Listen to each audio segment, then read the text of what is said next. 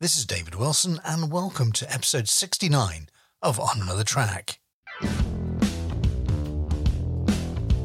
I used to sort of think of your voice when I heard messages on your answer phone. I used to think, he's got a bloody good radio voice. And then when I did your research on LinkedIn, it was OK Radio. You were there for 3 years, weren't you? I was, yeah. Well, it's what brought me up to Fort Mac was radio. Well, it's cool that you're doing this. It would be something I would deeply enjoy doing. That's the voice this week of my guest, Russell Thomas. He's the owner of Birdsong Studios, and he's made great human connections through his inspiring paintings. Welcome along to my podcast series, On Another Track. We're here to explore people and places from around the world. We hear the stories that have transformed my guest's journey and help them get on another track. It's not always pretty, but if you need that practical advice to figure out the roadblocks ahead, then you can't go wrong by learning from other people's mistakes. It's an enlightening experience and a great journey. I first met Russell in 2015. He has the amazing ability to capture a moment in time in his paintings, and he uses his paintings as a conduit. And he often embraces the most traumatic experiences in life and listens to the wind. And he says painting moments are really, really important, and he's never said no to a painting opportunity. Listen as he takes us on the journey of why he paints in abstract colours, and more importantly, what's he doing at the moment with his 52-week painting challenge. However, Russell will not let you forget the main reason why he paints. It's about making those human connections. I first opened by asking Russell, did he remember the first time we ever met? It was when I was a project manager for a project up in Fort McMurray, and you were working with a company that somehow we were doing things together, right? It's all a bit confusing. It totally, well, I know the older you get, the more confusing it does get. But what was wonderful about it when I first met you, and I was a sales rep for a furniture company at the time, I was more than impressed by your generosity, and also your philanthropy came through, the fact that you were always wanting to sort of raise money and do really great things. And one of the things I discovered about you was these amazing paintings that you paint. And again, rather than me describe it, because it's very hard for me to do, describe to the audience how you really went about becoming a painter and how you differentiate yourself from other people in the market. I am probably the most unstrategic, unplanned human being on the planet, because my career arc has been influenced by moments of opportunity that I couldn't have predicted. I was in the radio business accidentally for a decade. I fell into a marketing role accidentally. And the painting, it came out of a time when I first started working with the United Way. I had two things had happened. I'd lost an election. So I was a city councilor up in Fort McMurray. And my professional life was not in the best of shape. And I knew that the end of a position was near. And as it turns out, I was unemployed for a single day. And then I went to work with the United Way.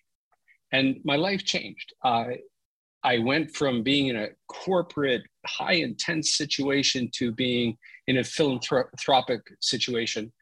And it just felt great. And I started painting accidentally. And I'll tell you how. I went into the back alley behind our house. And behind our house, there's this little shed that I used as a carpentry shop. And I was out back there and I went, oh, poop. Somebody had tagged my shed, a graffiti person. And I went, oh, man, well, I need to cover that up with something beautiful. So what I decided to do is I got a can of white paint and a roller, and I rolled out a big canvas on this big wall. And it was 5 feet by 8 feet. And I decided I was going to paint a Métis elder named Elsie Yannick. Now, Elsie was a real amazing human being. She was the person who was always called upon to give the community blessing at these big events. Right, got you. She was a torchbearer for the Vancouver Olympics at the age of 92. Just an amazing human being. So I decided to paint a portrait of Elsie. And after it was done, it took about a day, I brought her over, and I'm a marketing guy, so I invited the press.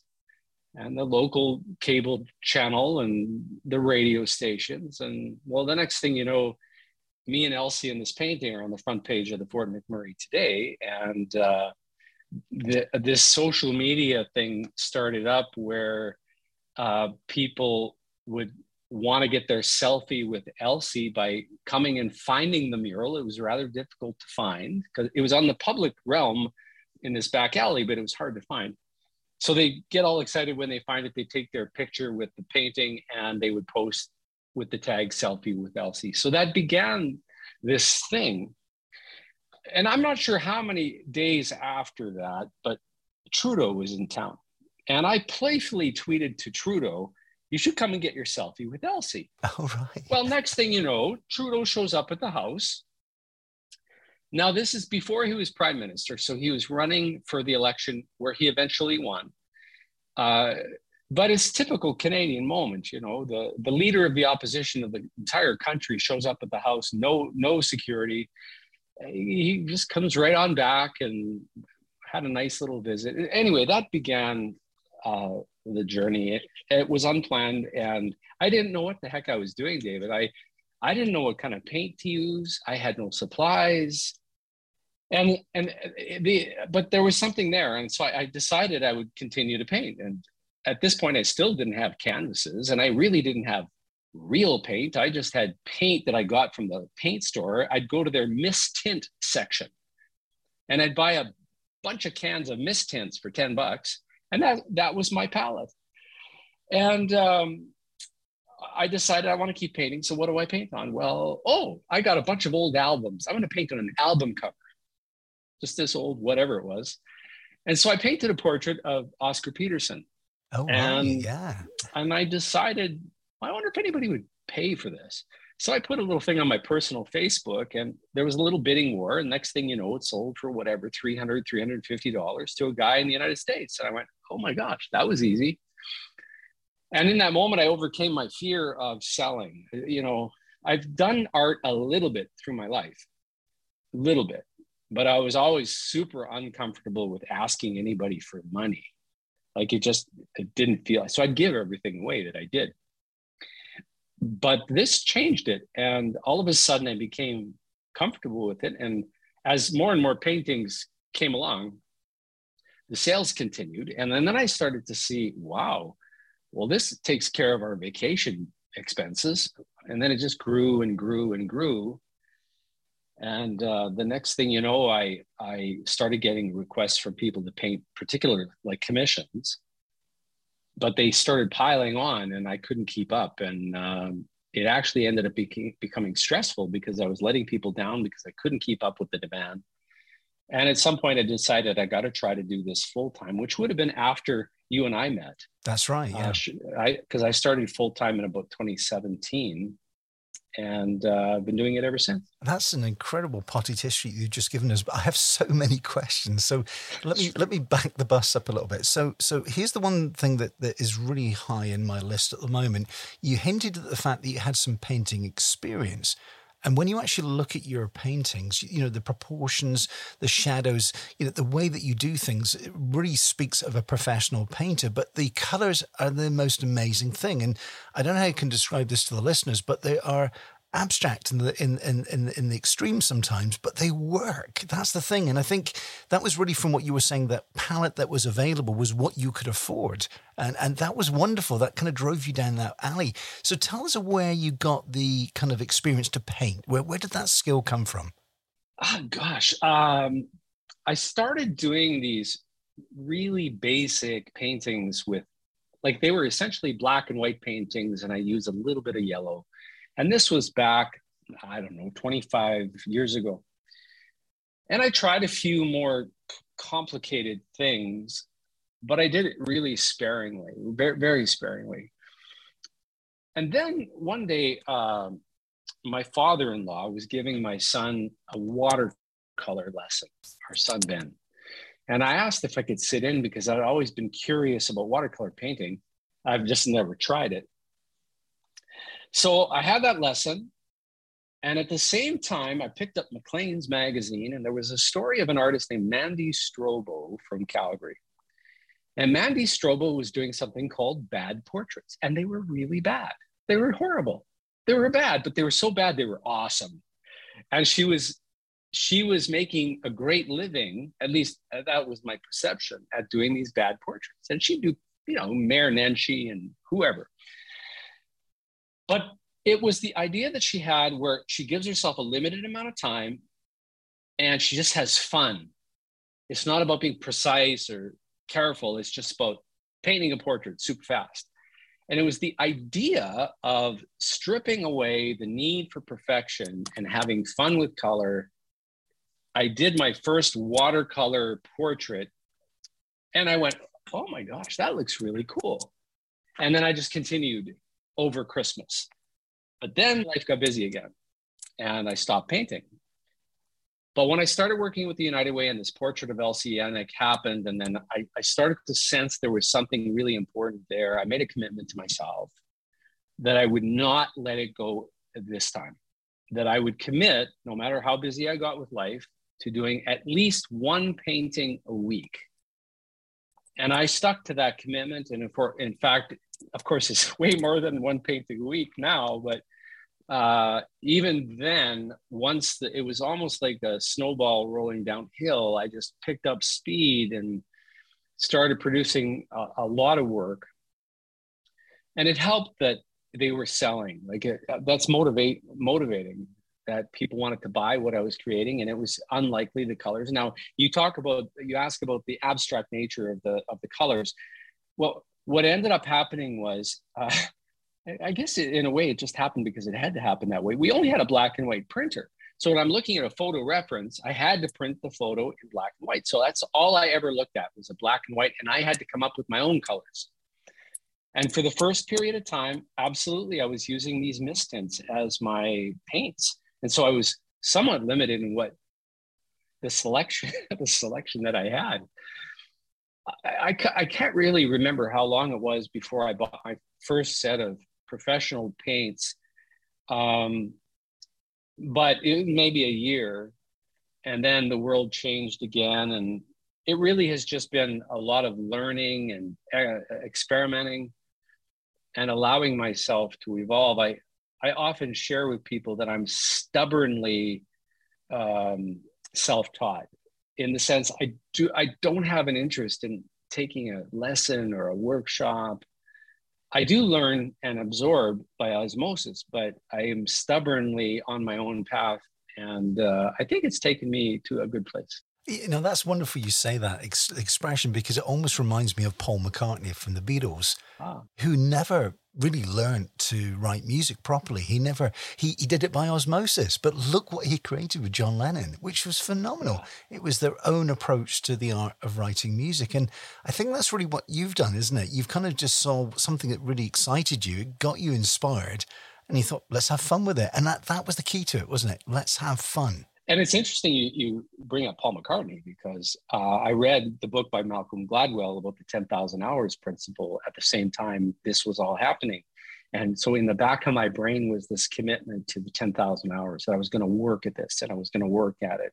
And I continue to work at it every single day in the way that McCartney and Lennon and the entire band did in those early years when they went to Hamburg and they're playing, 8-hour shows and having to learn so much music. They got really great, but it took work. And I think that's the thing I talk about. People always say I'm talented, but I think more so I have a work ethic that has driven me where I've gotten to. I totally understand that, actually. A bit like me doing the podcast, it takes a lot of time and effort to put these together, but there's almost like a feeling in my heart and my soul that I want to get this information out there to people. It's so important. It drives me every time I want to do a podcast and speak to people like yourself, because what you're just talking about there could inspire somebody else. And that for me is gold, totally gold. Yeah. I think the thing I often say is never too late. I mean, I was 47 years old when I started this painting journey. 47. That's pretty late. And I didn't follow any rule book. Absolutely not. And just sort of figured it out and built it into a business with my wife. And my wife is an important partner in this because she handles all of the business side, the money side. And that cannot be accentuated because if I had to deal with that side of it, it would slow me down and it would be much harder. So we're a really good business team, and she has subsequently become a very good abstract painter as well. And is a really nice compliment when you come to our studio in Okotoks. You see my work, you see her work, and the two complement each other really well. And let's put a name to, it's Heather, isn't it? Your good Heather, lady. That's right. Heather Thomas. Yeah, which is fantastic. And you know, I totally understand that, because being the artiste, the person that creates, you don't want to be distracted by the analytical things of life. You know, that's the point, isn't it?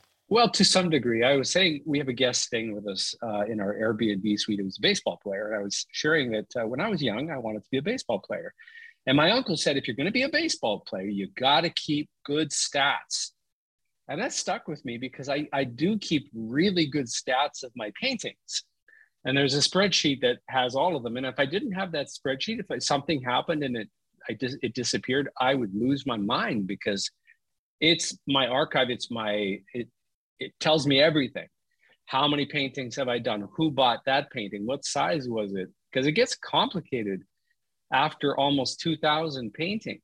Wow, that's incredible. And you know, you took the words right out of my mouth, because I was just going to ask you, you know, if you do the analysis on your paintings, primarily, you know, have you found the tastes have changed as you start to create these paintings, and you did individuals? And then, of course, when you hitched up with us at Solutions, you did the Beatles, which was wonderful. Sure. And I found that the groups speak to so many people. You can cover so many bases with the groups, especially the groups from the 60s and the 70s. But what have you found? What's been the kind of trend? Is it been a bit of a roller coaster, or has it just been like the weather? You just don't know what's going to happen one day to the other? You know, I'm going to be really honest here. I kind of, if you think of it in waves, my wave was sort of really, really high after the fire in Fort McMurray. Really interesting. And the fire in Fort McMurray was devastating, but in terms of my art career, it blew me up, because I did a painting in the middle of that evacuation that ended up on the national news. It connected with people at an emotional level, and my audience grew exponentially very, very quickly.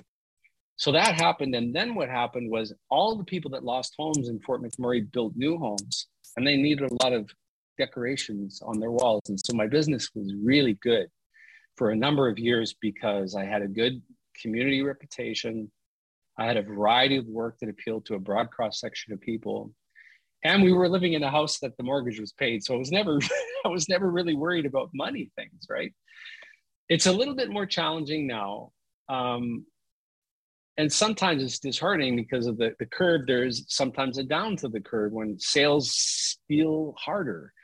And that happens. And I gave the analogy of pick any rock star. They have their big moment, their big albums, and then they try to achieve that album success again, and oftentimes they never do. And next thing you know, they're in Zellers and they see an album in the dollar bin. That's normal for artists, and I'm coming to terms with that. And it's not to say I'm selling paintings for $1, but I have to be a lot more innovative as the years go along and try to find the markets. But the thing that emboldens me, even when times are slower, and there's, especially during COVID, when you couldn't get out and do live painting events and that kind of thing, is when people walk in the studio for the first time, and I get to observe how they react. And oftentimes it's like, oh my God. and they'll always find something that appeals to them really deeply. And so down the road, somebody asks, do you know that Russell Thomas guy? And they'll know who I am, and they'll have their favorite painting at the tip of their tongue. And I think in some ways that is different from a lot of other artists. A lot of Alberta artists do landscape paintings, and you may really appreciate a landscape painting, but are you going to be able to tell somebody, oh, I really love blah, blah, blah? No, because it doesn't lend itself to that. But they could say, I remember that painting of Gord Downey that Russell did. Oh my heavens, it just was amazing, or whatever the case may be. You know, I can totally relate to that because I do a radio program as well, which, you know, I spin some discs from the 50s and 60s. So it's the classic groups from the rock and roll and the British invasion era. And we were just talking about the Beatles a moment ago with the 10,000 hour rule. It's almost as if it hits that kind of amazing soul part of your body, isn't it? You know, that paintings do the same emotive thing. So we were just talking about your Rolling Stones painting that you've got behind you there, just as we're broadcasting here. And of course, that hits me because being a Brit, of course, they were part of that British invasion. They were equally as good as the Beatles, but just in a completely different way. And of course, that speaks to my emotions. It speaks to my soul. So I think you are right there. There's something else going on because you're taking what is maybe live or dead people, but people that meant something to people in their life. Is that the fair interpretation? I've always said it's less about the painting is a conduit. It's a connector between a person's present and memory and or emotion. It just helps connect those two things. And in that way, I feel like I'm a vessel for this. It's not about how wonderful that painting is. It's really about the experience that each individual viewer is going to have with the painting. And I've had so many moments that have been profoundly moving, whether it's a memorial dog portrait or a loved one who's passed away and I do a portrait. I could share one story that pops to my head. So there was this football coach up in Fort Mac who sadly took his own life. And this gentleman was a really big guy. He was big, and his sister asked me to paint his portrait, and I said yes. And I'm painting the portrait, and as I was going along, he was so big. I was kept focused on the size of him, and I wanted to distract the viewer from the size of this guy. And so I decided I needed to put some words on the sleeve of his shirt to change the focus a little bit.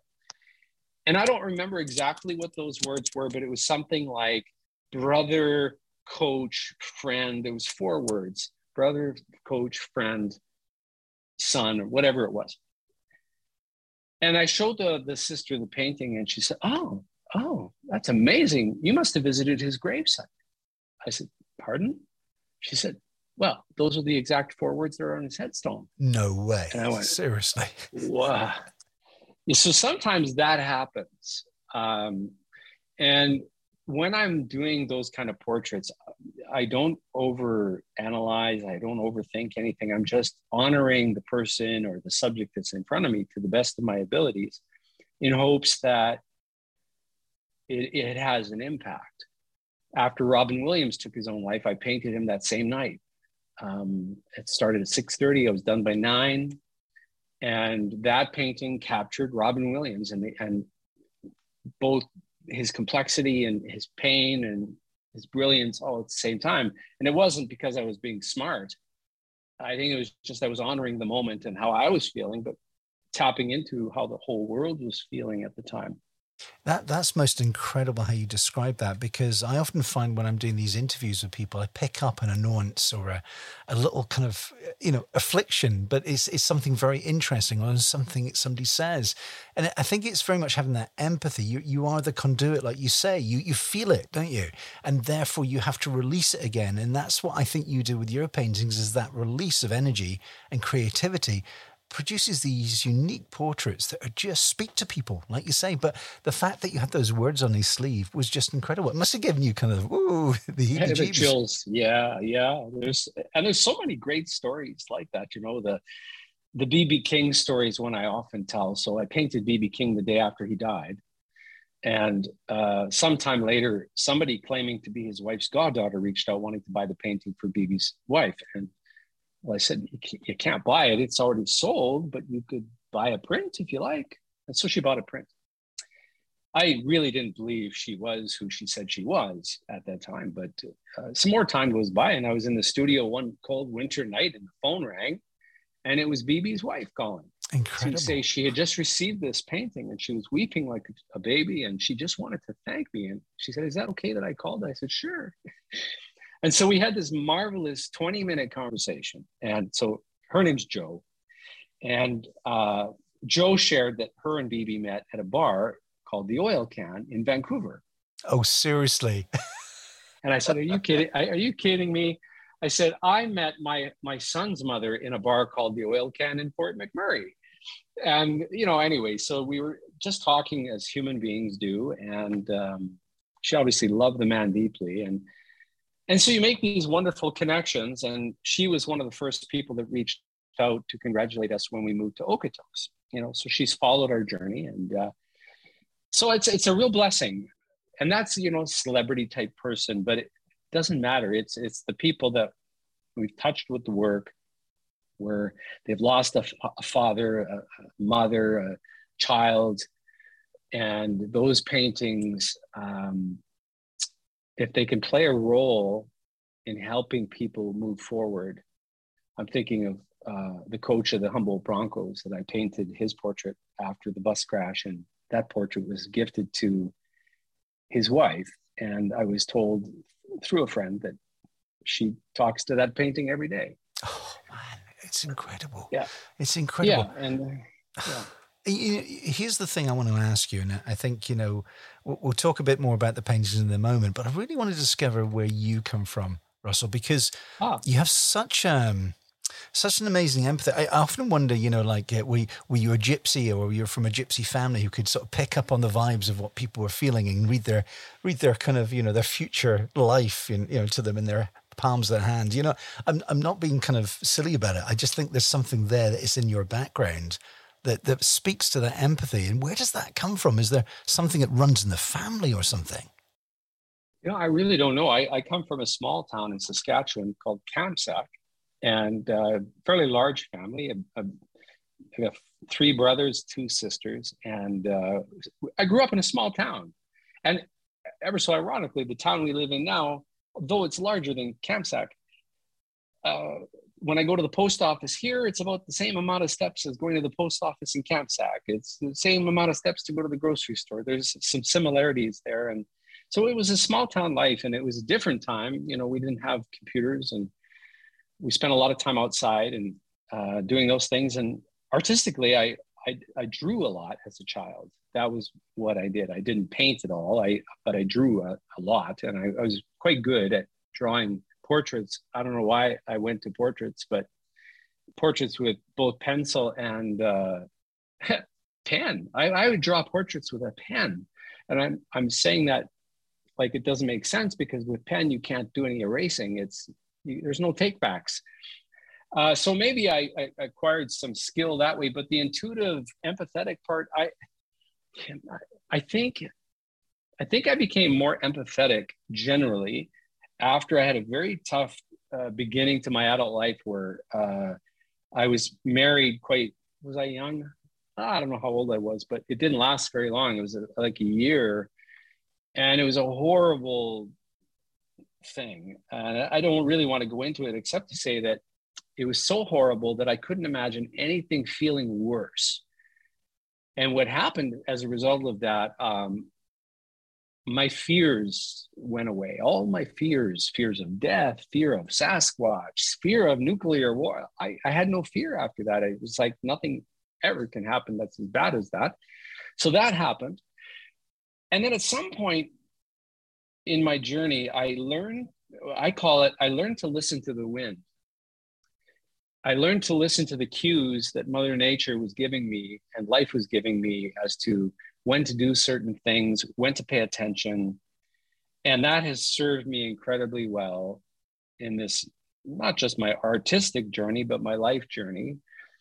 I pay attention when there's something there that I have to follow, that I have to act upon. And I do that still with the art, because you may wonder, well, what did I paint today? I painted a bighorn sheep. Well, why did I paint that bighorn sheep? Because, well, actually, I just saw that bighorn sheep right next to my wife. It was on the highway, and she rolled down her window, and it was right there, like inches away from her. I snapped a picture, and everything in my body told me I had to paint that right away.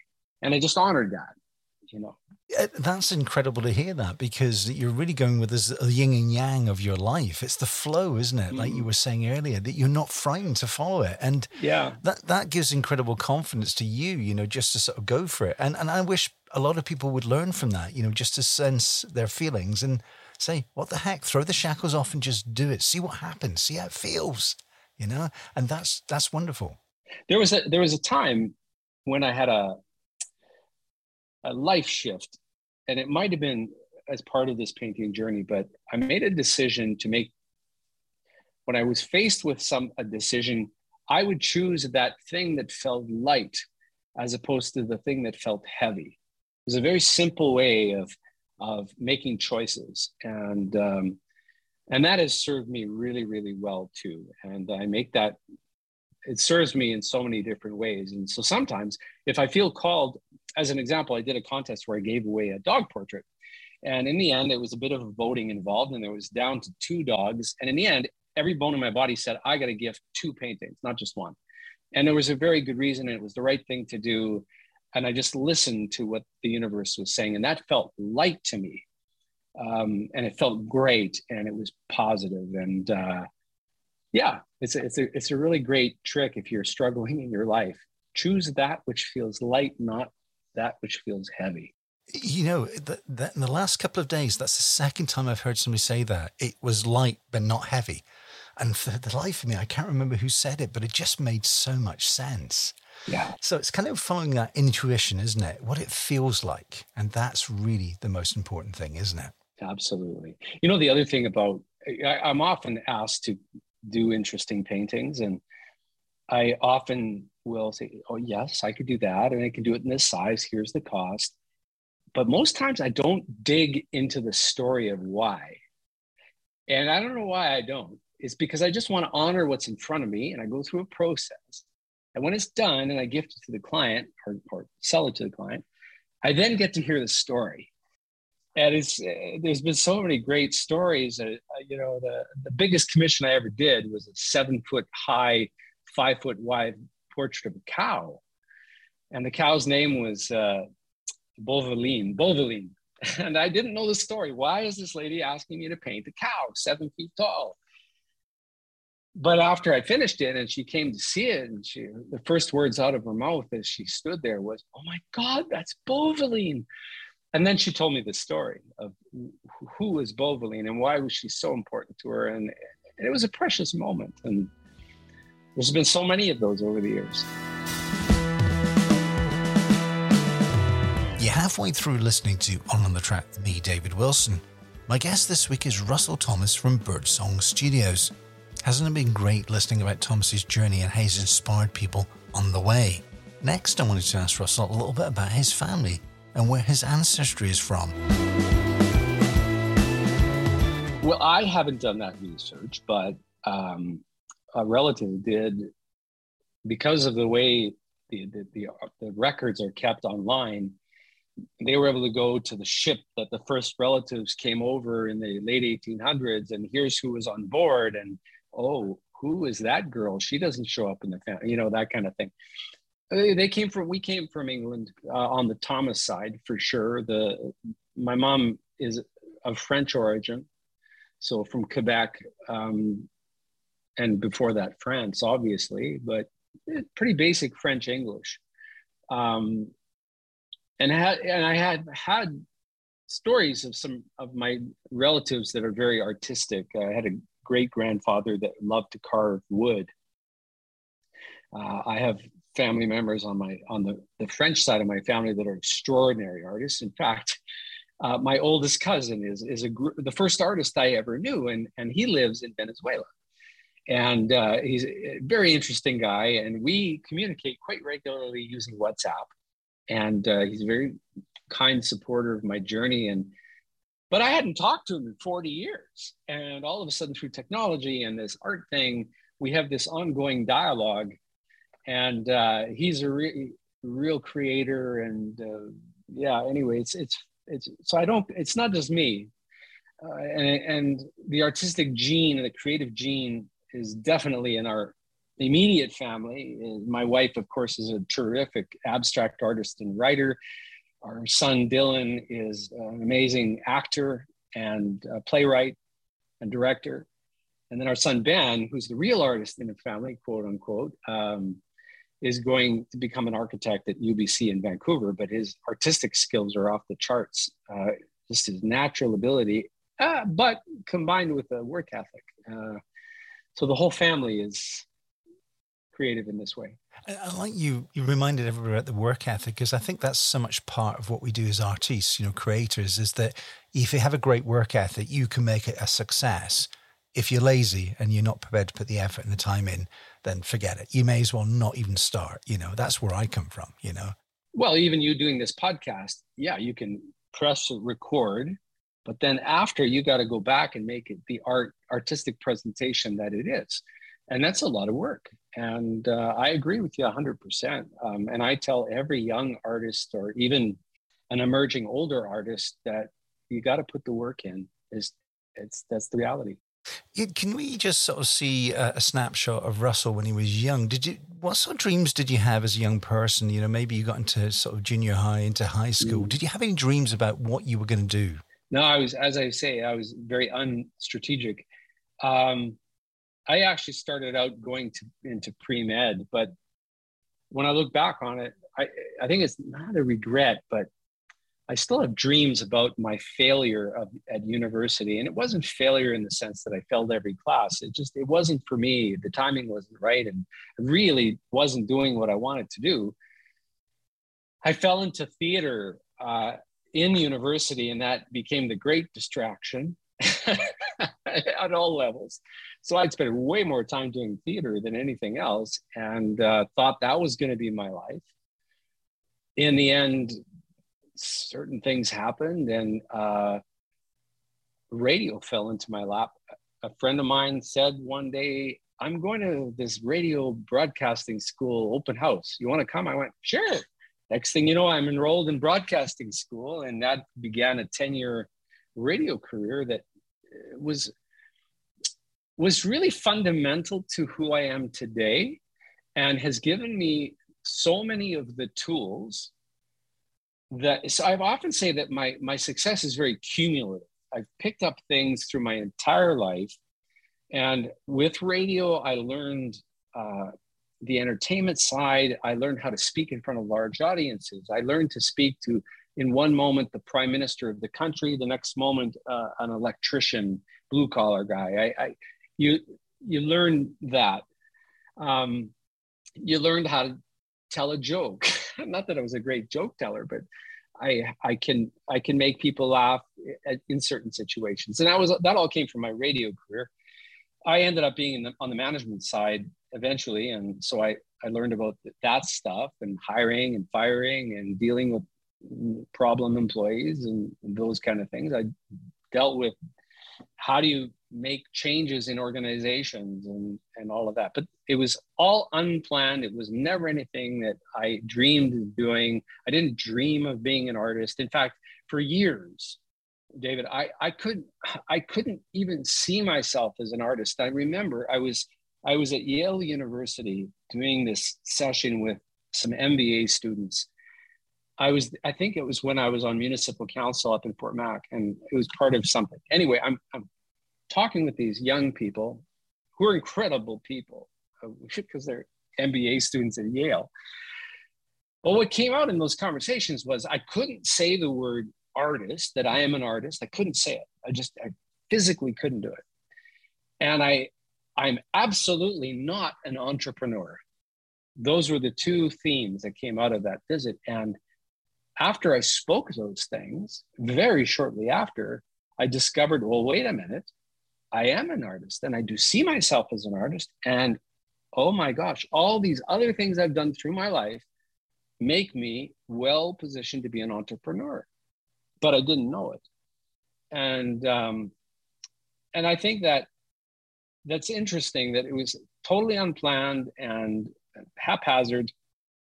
But now that I'm 55, I just recently turned 55, I have a drive and determination to follow this path wherever it takes me. And I don't see myself retiring because I'm a workaholic. I'm out here every morning at 6:30, no matter what, 7 days a week. And I love it. I don't want to be idle. I'm intrigued by allowing the creative this painting journey to take me to places I have no idea where it's going to take me, whether that's how I paint or whether it's where I paint or what I'm painting for. I'm just allowing it. So because of this, I've painted with very poor families in Cambodia. I've painted in front of 800 people with 3 weeks ago with Mark Messier in the crowd, and Mark Messier was there watching me paint him. And I've never said no to a strange opportunity, and I look forward to figuring out what those new opportunities will be as I go forward. You know what's wonderful? Just the vibe I get from you is you're still curious, which is wonderful. Oh, yeah. So curious. And that's a childlike thing that, I embrace as well. Why not? Let's see what happens. You never know what's on the other side, do you? No, I'm fortunate because, a lot of people work in jobs where maybe they're not resentful, but they really look forward to the weekend and the holidays. With the work that I do, if I get some time off, guess what I'm doing? I'm painting. That's incredible, isn't it? I truly enjoy doing it, and I need to do that. Because I get commissioned to paint certain things, and I like doing commissions, but I sometimes have to re-energize by doing something that's just calling to me in the moment for no other reason than to refresh and recharge. And I do that. I honor that because it's really super important. And sometimes someone might have to wait a little bit for a commission project, but under the surface, it's because I have to either learn something or figure something out to achieve what I want to achieve for them. And people are very generous and patient. Yeah, no, and I totally get that because it's, again, the rich tapestry of life. I often find after I do one of these interviews, I've learned something new. I've learned a different perspective on life. I knew about something, but guess what? I didn't know that part fitted in there, and it's kind of, that's why it's called On Another Track. It's kind of that roadmap that helps you find your way along, which I love. I absolutely adore. I could talk to you for hours, and I know there's so much that we haven't spoken about, but what I do really want to feature is kind of bring it back to the business a little bit. What's the best way of somebody getting a hold of you if they did want a commission? How do you go about that? Well, the best way is through social media. We built the business through Facebook and Instagram primarily, but what I've learned is individuals have their preferences. And I can identify in my mind clients that, they're going to see that on Twitter, or the client that's going to see that only on LinkedIn. And so I do my best to cover all the avenues. That's the easiest way to get in touch with me. And it's not that I don't say no. Sometimes I do say no, but what I'm really interested in is painting moments, painting subjects that will help that individual connect to something important. What I'm not interested in doing is painting a family of 14 or a hockey team, and I've been asked that, and I'm not. That's not where I'm going with my journey, but. We have a website. It's birdsongstudios.ca, but I've learned that social media has been the core of our business. It's how we connect with people. It's how we have a community of folks across the country, in the US and around the world, that stay in touch with what I'm doing. And that's how I'm able to communicate about some of the charitable things that I'm working on all the time. I'm in the middle of a 52-week painting challenge. We're raising money to build our 5th home for a family in Cambodia that right now would be living in a ramshackle shack with no walls and absolutely no security. So I'm in the process of doing that. I love that. I serve on the board as well of this very small charity, and I told them I was going to mention bracelets for buildings in this interview. And what's really cool is Lee and Kent reached out one day asking if I'd be interested in getting involved. And they didn't know what that meant with the art and how would the art connect. And I didn't know, but I trusted that it was important. And where that's taken me has been just phenomenal. Just so many stories of figuring out, how does the art factor into this? And how does the art serve the communities we connect with on the ground in Cambodia? And it's been just one of the most joyful things in my life to spend time in the small villages of Cambodia, I tell people after a couple of days of hanging out with the kids, it's like we create our own language because they don't speak English. I don't speak Khmer, but we totally can communicate after a couple of days. And yeah, it's been super fun. That is just wonderful because, as music is an international language, so is art. That's the point, isn't it? Yeah. And what's lovely about it, it's not exclusive in any way. It's inclusive. If you're in that village and you start painting, those kids want to paint. They want to be inspired. Isn't it incredible, eh? Let me paint a picture. So the last time I was there was just before the pandemic, and the family we were building a home for, their living situation wasn't great. And there was kind of garbage strewn around. And I had to find a spot to set up to do painting with the kids. And I had to find a little bit of shade because there's not a lot of shade in that part of the world and it's very hot. But I did. And we painted together and we did this. It was sort of, it was abstract, but we did it together. And it was beautiful. And it had sort of there were sea stars in there and various other things. And it was colorful. And these young children had never painted ever before. And it was such a wonderful experience. I decided I was going to go into the city and find some supplies for them. So I went and bought them some supplies and dropped them off. And a couple of days go by and it was time to gift the home to the family. So I arrived, and before we got to gift the home, these two little girls, they were like maybe 8 or 9, proudly come up with 2 canvases that they'd painted that they wanted to gift to me. Oh my. Yeah, it was really incredible. Yeah, incredible. Yeah. That was probably the most moving moment. There's been many, but that's what it's about, those human connections. And we've had the blessing of being able to go back and see some of the people that we've helped previously in previous years, and to see the impact that a home makes.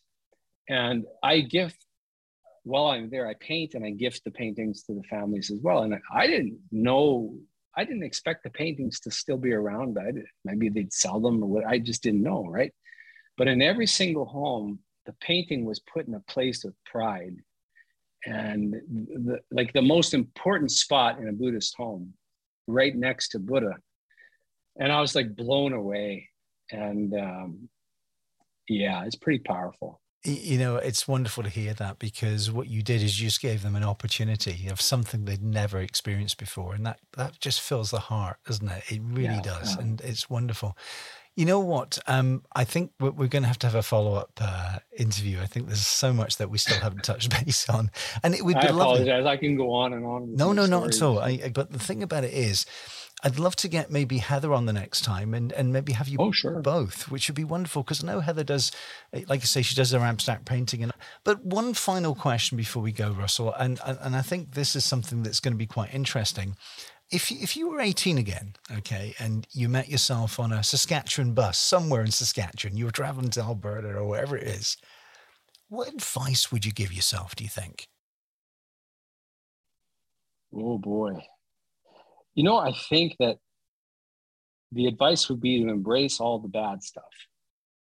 And that may sound weird, but I learned somewhere along the way to reframe the negative into a positive. And it's the bad stuff that has served me the most over the years.